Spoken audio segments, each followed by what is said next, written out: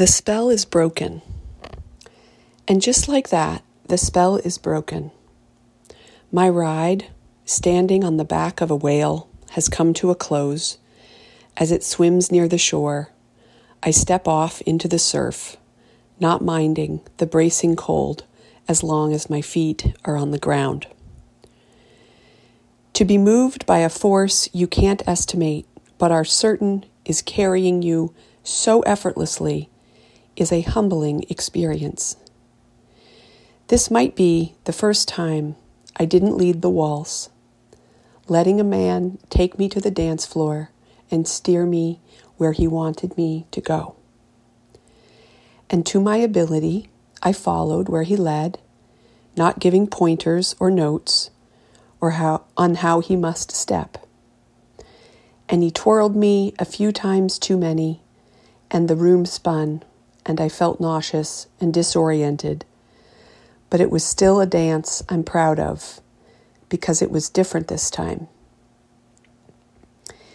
Being led is something I can let God do on a good day, but by a man, not a chance.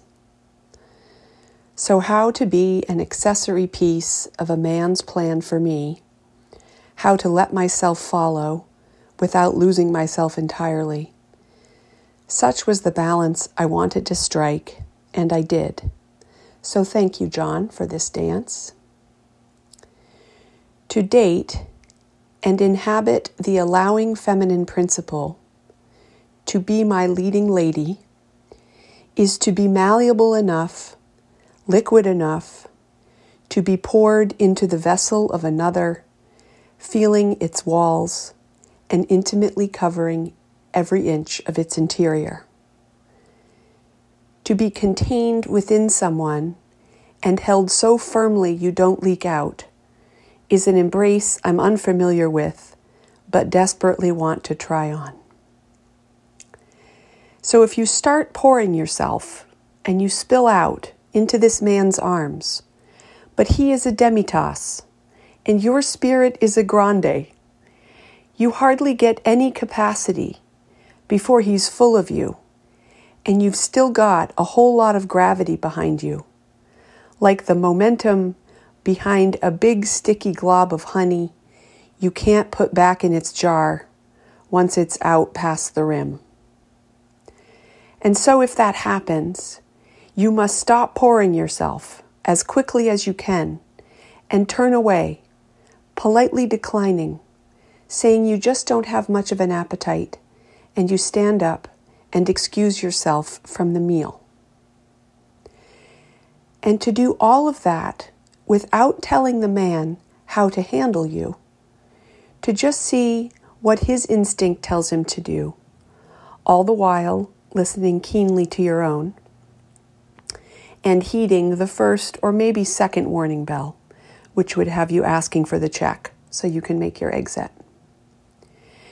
To do all that gracefully, without being brutish, and maintaining your ladylike stature and softness, is a special lace frills feeling, like when you twirl and your skirt flies out around you in a pretty way.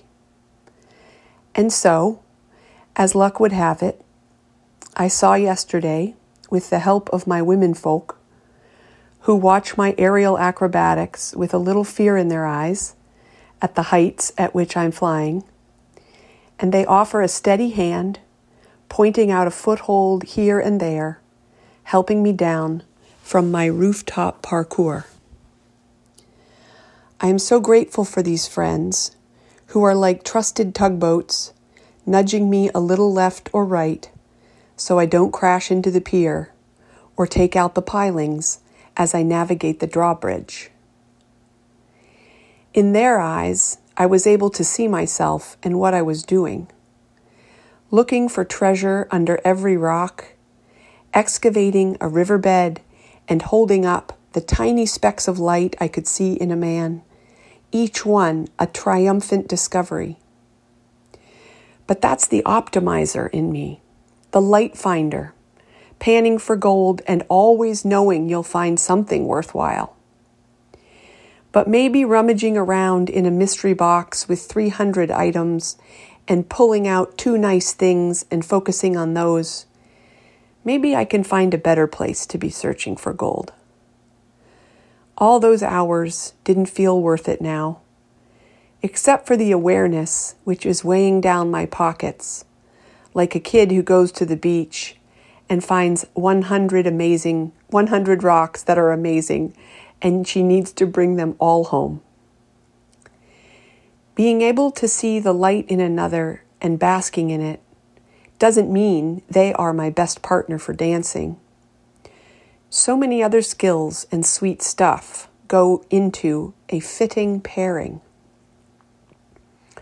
I think I'm getting better at knowing when it's time to decline the next dance and let my gaze widen across the whole ballroom to see who might be the next one to catch my eye.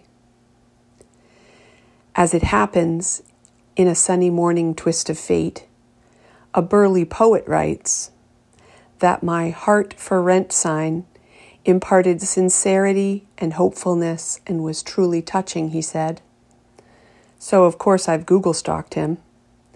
A live wire of a man living off the grid, writing poetry at his desk in the sun, just like me.